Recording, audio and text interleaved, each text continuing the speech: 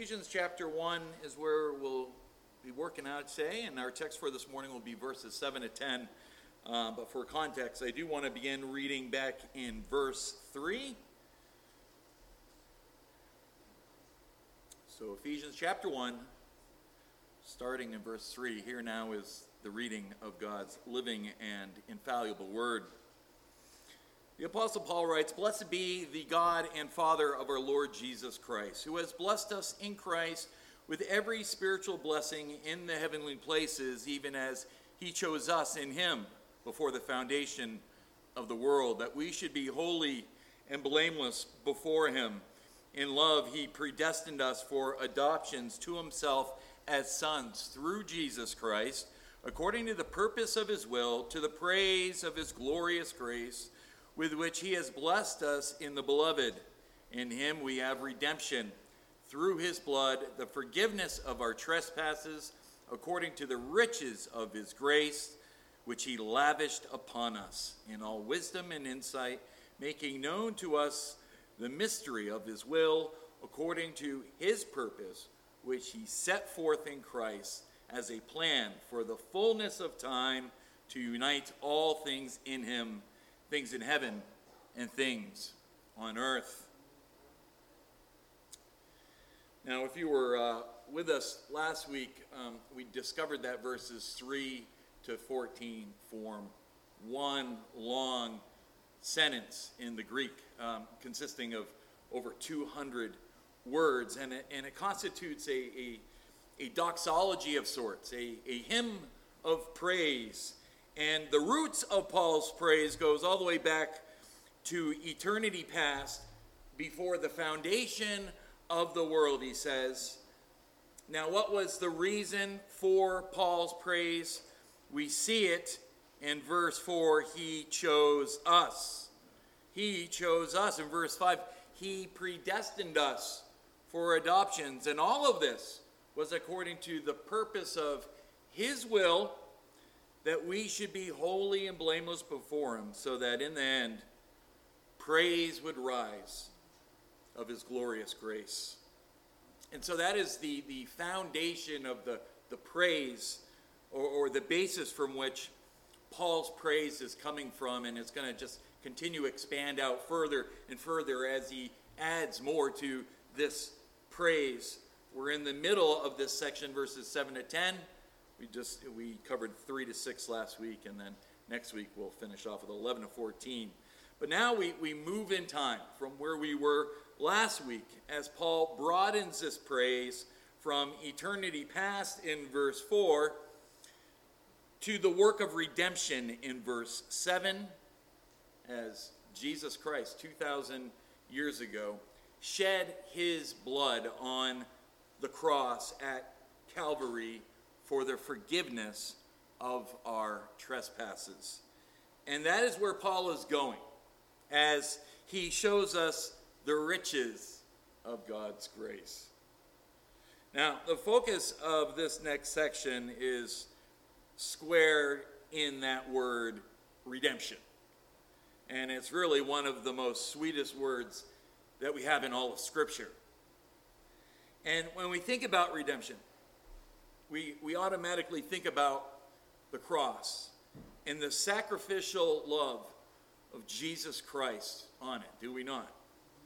That he willingly laid down his life as a ransom to pay for our sins. Redemption reminds us of what we sang earlier. What can wash away my sin? What can make me whole again? What can cleanse me from within? Nothing but the blood. Nothing but the blood of Jesus. Romans chapter 5, verse 8 says, God demonstrates his own love for us in that while we were yet sinners, Christ died for us. So if you're wondering, if you find yourself here this morning wondering, does God really have that kind of sacrificial love for me?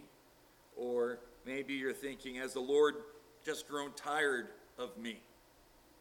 Can I just take you back to the cross for a moment and be reminded, beloved, that on the cross the Lord demonstrated, he showed, he proved his love for you when he laid down his life for all who would believe, accomplishing for us our salvation and our redemption.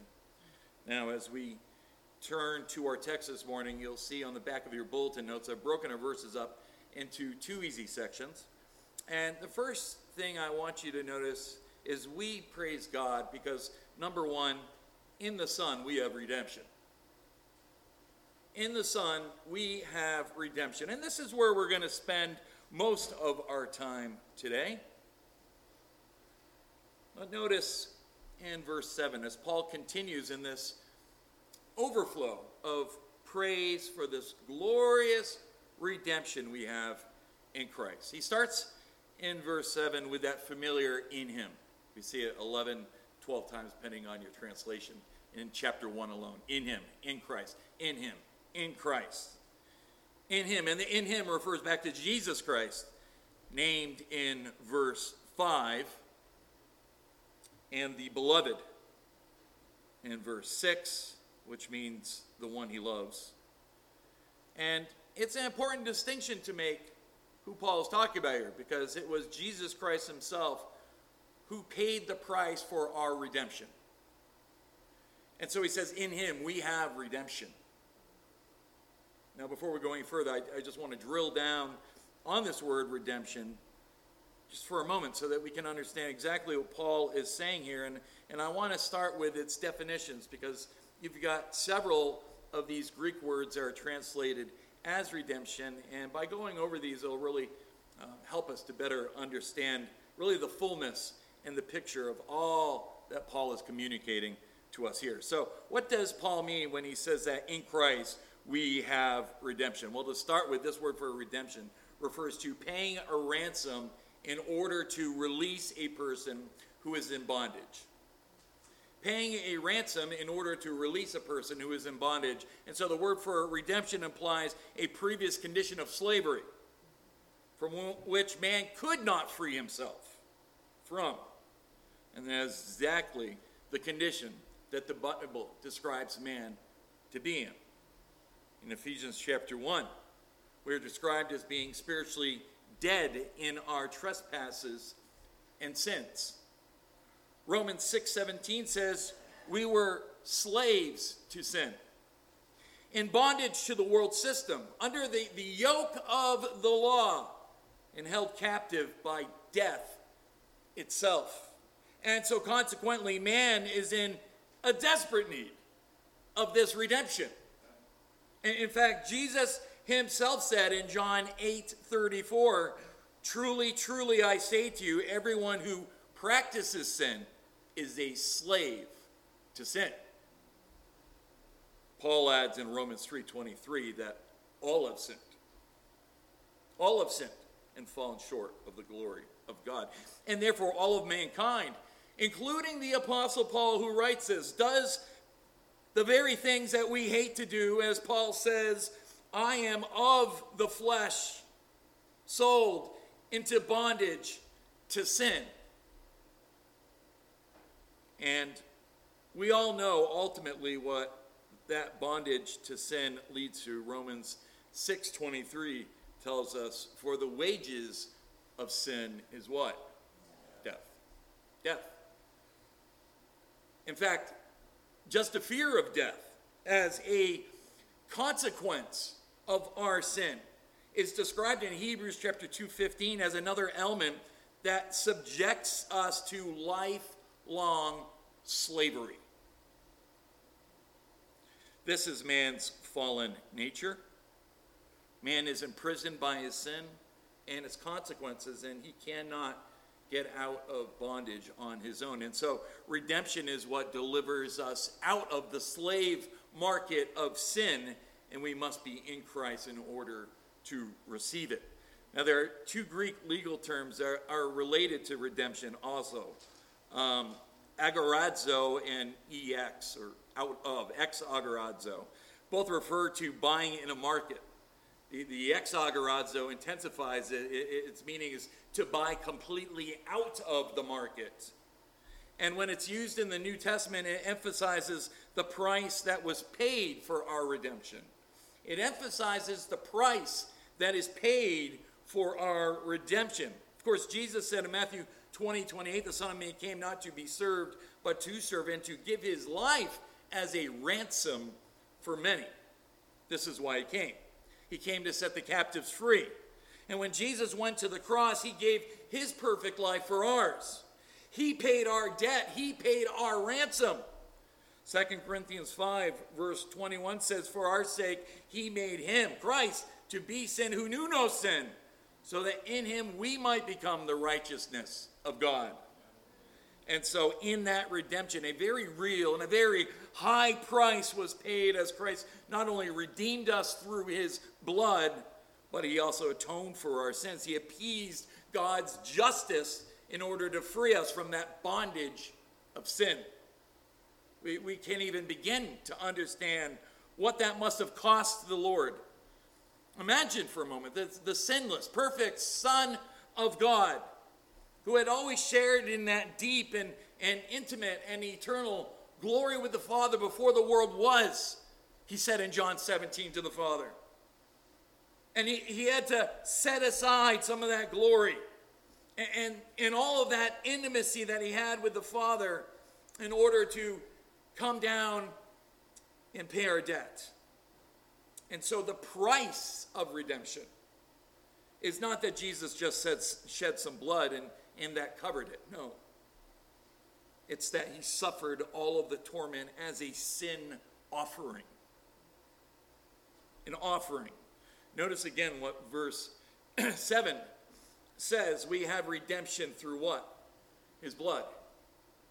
Meaning through his sacrificial death. His death. That was the price. The wages of sin is death. And Jesus paid the price. Familiar words from our time spent in 1 Peter chapter 1, verses 18 through 19, that says, knowing that you were ransomed from the futile ways inherited from your forefathers, not with perishable things such as silver or gold, but with the precious blood of Christ, like that of a lamb without blemish or spot. And so what was the cost? His blood, as Jesus died in our place. And by the way, if Jesus had not made that payment, we would all stand today condemned before a holy and just God. But if you are in Christ, beloved, that is not your future. For as Romans 6:17 through 18 says, thanks be to God. Thanks be to God that you, who were once slaves to sin, having been set free from sin, having become slaves of righteousness. That's redemption, beloved. That's redemption. And then just one more from Galatians chapter 5, verse 1, as Paul adds this truth as well. He says, for freedom Christ has set us free. Stand firm, therefore, and do not submit again to a yoke of slavery. In other words, since Christ has redeemed you out of that slave market of sin and broken those chains and shackles that enslaved us, why on earth would you ever go back there and put that yoke back around your neck? He says, stand firm, brothers and sisters. Stand firm. It was for freedom that Christ has set you free. Of course, the Son says if you're free, you are free indeed. So the person of our redemption is the Lord Jesus Christ. The price of our redemption was his blood. Next, I want you to notice the result of this redemption. The result. Notice again, verse 7. In him we have redemption through his blood. Now here's the result. The forgiveness of our trespasses. The primary result of our redemption is forgiveness of our sins. This word trespass is, of course, a synonym for sin. It's the Greek word paratomoma. It means taking a false step. It refers to stepping off the narrow way, stepping off the narrow path that is found in following the Lord Jesus Christ. And instead, we think it wise to make our own path, don't we? And follow our own will. And when we do that, we trespass into a place we were never designed to walk in. But praise be to God, because Paul says, in Jesus Christ we have redemption through his blood, the forgiveness of our trespasses. Now, this word for forgiveness means to send away. To send away. In fact, the idea of forgiveness is beautifully pictured several places in our Old Testament. Of course, on Israel's greatest holy day, Yom Kippur, the Day of Atonement, is one of them, because on that day the high priest would select 2 spotless goats for sacrifice that he was to present before the Lord. One goat was ultimately chosen and was killed as a sacrifice, and its blood sprinkled on the altar. And then the priest would take the other goat, the scapegoat, and place his hands on its head and confess the sins of the people, symbolically transferring the sins to the goat. And then the scapegoat would be sent out so deep into the wilderness that it could never find its way back to the camp. But that enactment, as beautiful and as meaningful as it was, did not actually remove the people's sins, as they well knew. It was but a foreshadow of what only God in himself in Christ could do. And as I just mentioned, this word for forgiveness means to send away. Used as a legal term, it means to repay or to cancel a debt or to grant a pardon. To repay or to cancel a debt or to grant a pardon. And Jesus fulfills both of these illustrations, does he not? As he paid the price and canceled the debt for us. We then, in effect, are granted a pardon because a substitute paid our debt. In addition, all of our sins are laid on Jesus, and he has taken them all away. We see this, for example, in one of my favorite scriptures from our time in Colossians. You may remember Colossians chapter 2, verses 13 through 14 says, "And you who were dead in your trespasses and the uncircumcision of your flesh, God made alive, together with him, having forgiven us all our trespasses." Look at this. By canceling the record of debt that stood against us with its legal demands, this he set aside, having nailed it to the cross.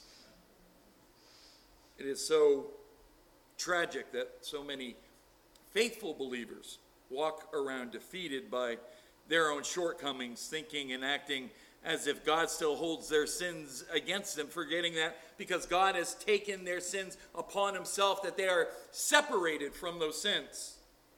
For as Psalm 103 verse 12 says, "As far as the east is from the west, so far does he remove our transgressions from us."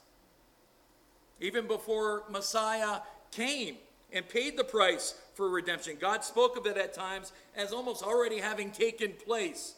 Hundreds of years before Calvary, the prophet Micah declared, "Who is a God like you? Who pardons sins and forgives the transgressions of the remnant of his possession? You do not stay angry forever, but delight to show mercy. You will again have compassion on us.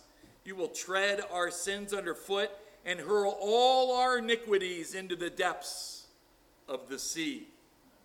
You see, there are no second-class Christians. There are no deprived citizens of the kingdom or children of the family. In Christ, every sin of every believer is forgiven forever. Praise be to the Lord. So, the price of redemption was his blood. The result of redemption, the forgiveness of sins. And next, we move to the source of our redemption. The source. Continuing in verse 7, the forgiveness of our trespasses are according to what? According to the riches of his grace. Just a note here, as the translators help us and do us really a great service to point out correctly that the forgiveness of our trespasses are according to the riches of his grace, not out of his riches. We are not somehow depleting his riches of grace. It's not like he's going to run out of grace as time goes. Like all of a sudden his grace is just dwindling down so low that he has no more grace to give. No, we are forgiven according to the riches of his grace. And this is very Pauline as once again he points to the grace of God, which is bracketed these verses in verse 6 and here again as the reason for redemption and forgiveness. And here he emphasizes a more than adequate measure of God's grace. He denotes these riches and wealth, the same terms that are used in the Old Testament to refer to the riches of King Solomon, who were beyond all of the kings on earth. This abundant grace is not only potential grace, but actual, as God has already poured it out or lavished it upon us. We need never to worry that our sins will outstrip God's gracious forgiveness. Paul assures us in Romans 5:20, where sin increased, grace abounded all the more. Our sins will never approach the greatness of God's grace. His forgiveness is infinite, and he lavishes it without measure upon those who trust in his Son, Jesus Christ. Now, let me be very clear before we move on. We cannot out-sin God's grace. We cannot out-sin his grace. But the Bible also makes it very clear. That doesn't give a license to just go on sinning. Right after Romans 5 is Romans chapter 6. And Romans chapter 6 verse 15 tells us, what then? Shall we sin because we are not under the law but under grace? Paul says, may it never be. And so, as those who have been redeemed by the precious blood of Jesus Christ, may we never take lightly the riches of his grace. But may those who are truly in Christ never despair and never wonder, is there enough grace for me? Paul assures us, where our sin increased, grace abounded all the more. So that was the first section, redemption. The price of redemption was his blood. The result of redemption is the forgiveness of sins. And the source of redemption is God's grace. We now move to the second section in verses 9 through 10. We have revelation. We have revelation.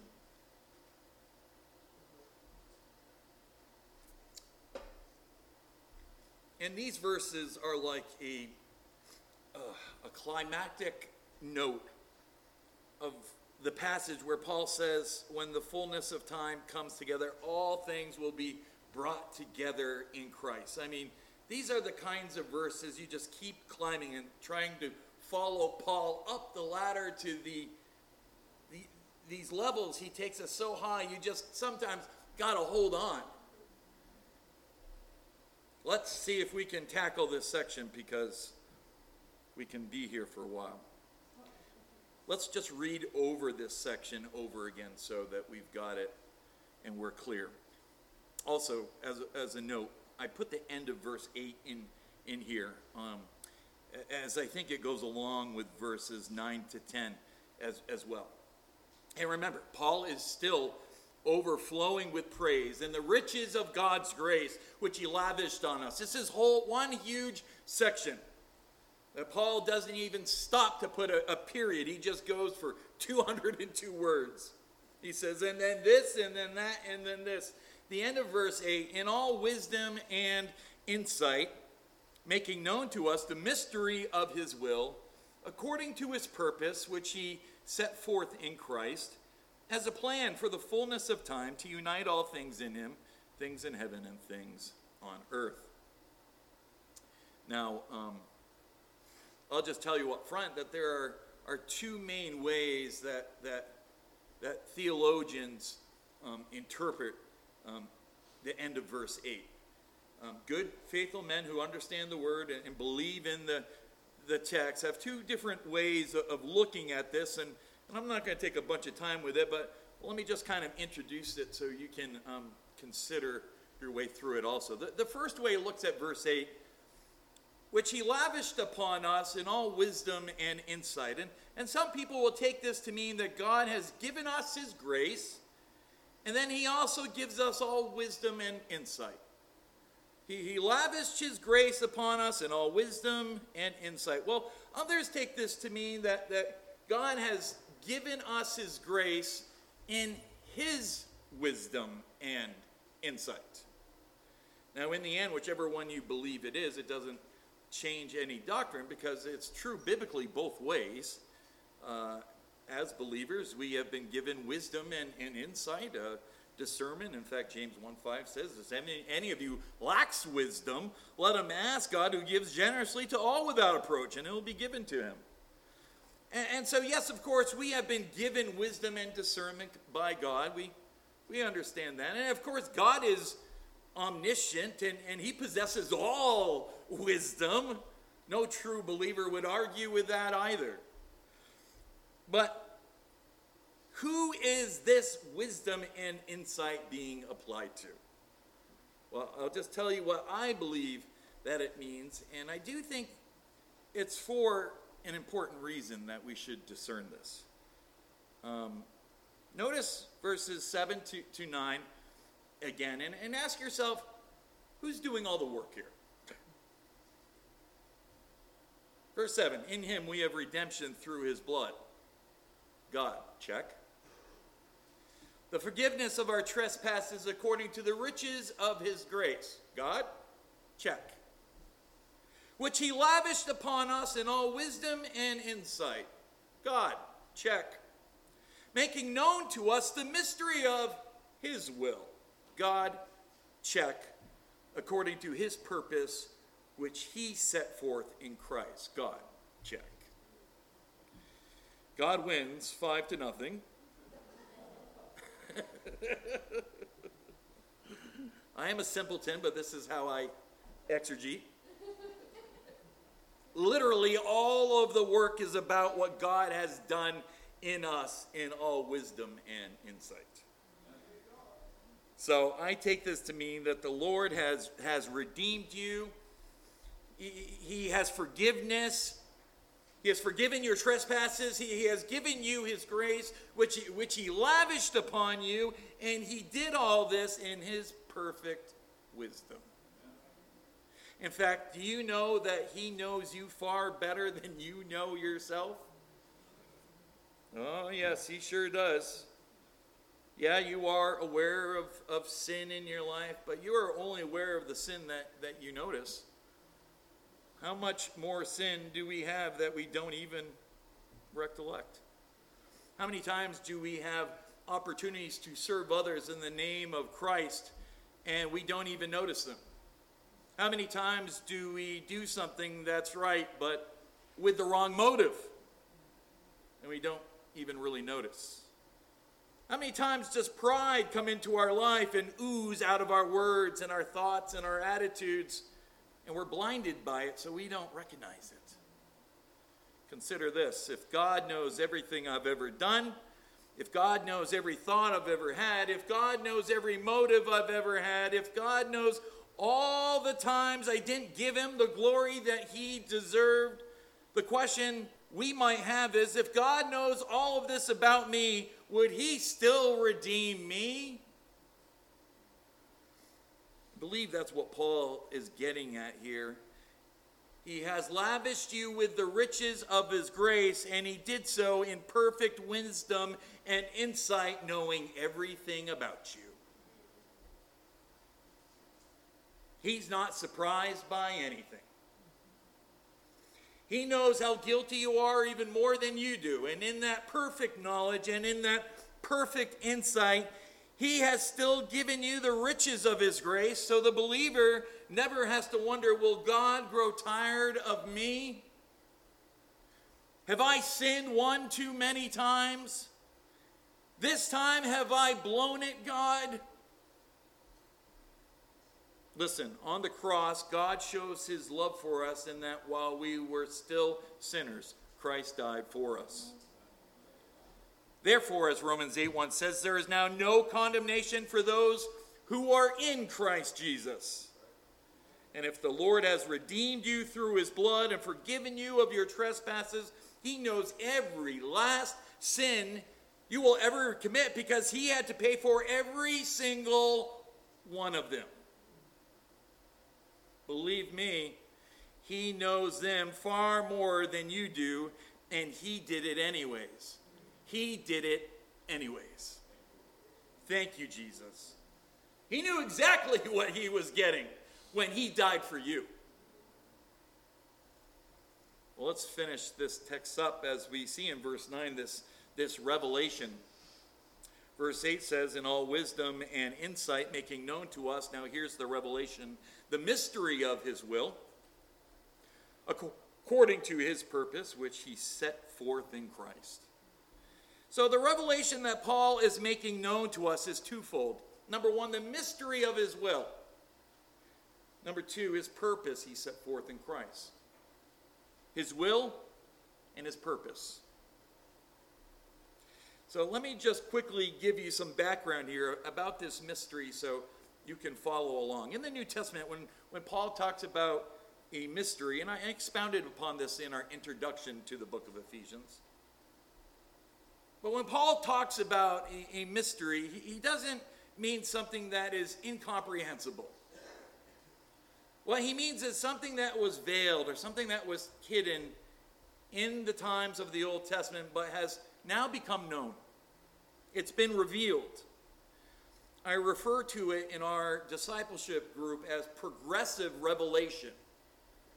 That as more time goes on, God reveals things clearer and clearer as we go through the Bible. That's why in Galatians 4:4 it says, when the fullness of time had come, God sent forth his son, born of a woman, born under the law. There is a timing to God's plan of redemption. There's a plan God has for everything. And the same was true for God's church and the grafting in of the Gentiles. So let me just show you a couple of quick examples. In Colossians chapter 1, verse 25 through 27, this is what Paul writes. I became a minister according to the stewardship from God that was given to me for you, to make the word of God fully known.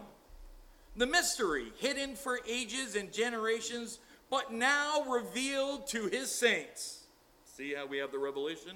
To them, God chose to make known how great among the Gentiles are the riches of the glory of this mystery, which is Christ in you, the hope of glory. And I've explained all these verses before, so I'm going to just keep going, but if you've paid attention, you'll pick up on what's going on here. In Ephesians chapter 3, verse 3, I also read this in week 1. Speaking of this mystery was made known to me, Paul says, by revelation, meaning from God, the Spirit of God, as I have written briefly. When you read this, you can perceive my insight into the mystery of Christ, which was not made known to the sons of men. This is the Old Testament saints. In other generations, as it has now been revealed to his holy apostles and prophets by the Spirit. But what is this mystery, Paul? Tell us what this mystery is. Verse 6 tells us, this mystery is that the Gentiles are fellow heirs, members of the same body, and look at this, partakers of the promise in Christ Jesus through the gospel.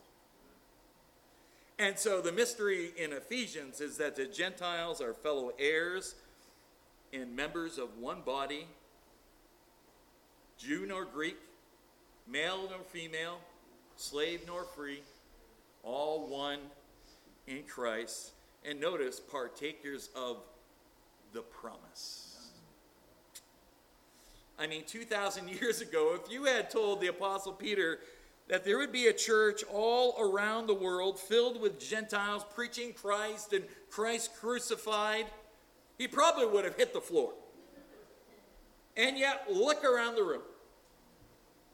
We have been grafted in, and Gentiles are everywhere. And they are reading the words of Moses and Abraham and David and have Jesus Christ as their Savior. The mystery of the church is that the Lord would graft into his body and forever be a part of his one family. And this is revealed as one of the key themes in the book of Ephesians. And so back to verse 9, when Paul says, making known to us the mystery of his will, it's that in the church he is bringing unto salvation all those for whom Christ had died for, from every tribe, tongue, people, and nation, and that the gospel is going to be spread to all the nations, and it's through the church, the body of Christ, that light up on the hill, and he will accomplish this. And so we have the revelation of his will. The revelation of his will. And then we also have the revelation of his purpose. Verse 9 again, making known to us the mystery of his will according to his purpose, which he set forth in Christ. Beloved, what he's talking about here is his purpose in the context of the redemption that Christ has accomplished for us. Which means that when you look at the cross, what you see is the purpose and plan of God. And this is what Peter preached on the day of Pentecost to a mostly Jewish audience. He said, this Jesus, delivered up according to the definite plan and foreknowledge of God, you crucified and killed by hands of lawless men. What did he mean? Jesus was delivered up according to the definite plan and foreknowledge of God. What he means is the cross wasn't plan B. The cross was the eternal plan of God. That when Christ died, he was not a victim. He was not a martyr. He wasn't overpowered. He wasn't tricked. He did not go to the cross as one who lost, but as one who was winning. Your redemption was the purpose of the cross by which he is now building his church for the point of taking the gospel to the ends of the earth. This is the purpose of God, which means that the cross is a place of victory. This is his plan. This is his will. This is his work. This is his son. This is his redemption. It is the forgiveness that he has purchased for us and is the unveiling of his mystery, the building of his people, the gathering of the church to the praise and honor of the Son. Final verse, verse 10. As a plan for the fullness of time, to unite all things in him, things in heaven and things on earth. God has revealed his eternal plan to us, and that plan centers on a Redeemer. What is this plan? It is to unite all things in Christ, that Christ is the head and everything under his feet. Things in heaven, things on the earth. Principalities, powers, all of it is putting under his feet as a footstool. So there is a cosmic dimension to God's plan of salvation. Now, right now, the universe is divided. If you read Romans chapter 8, 19 through 20s, 23, 24, 26, you see that the planet, the universe itself is groaning for redemption. And right now, God's people groan inwardly, it also says, eagerly awaiting our adoptions as sons, the redemption of our bodies. Paradise was lost in Adam, but mark it, beloved, it will all be restored in Christ. For when the fullness of time comes, Christ will unite all things in him, things in heaven and things on earth. And that, my friend, is God's plan of redemption. If you are in need of prayers this morning, I want to invite you to come forward. We would be blessed to pray for you. At this time, I want to invite you to please stand and let us sing and worship as we praise the Lamb, redeemed by the blood of the Lamb.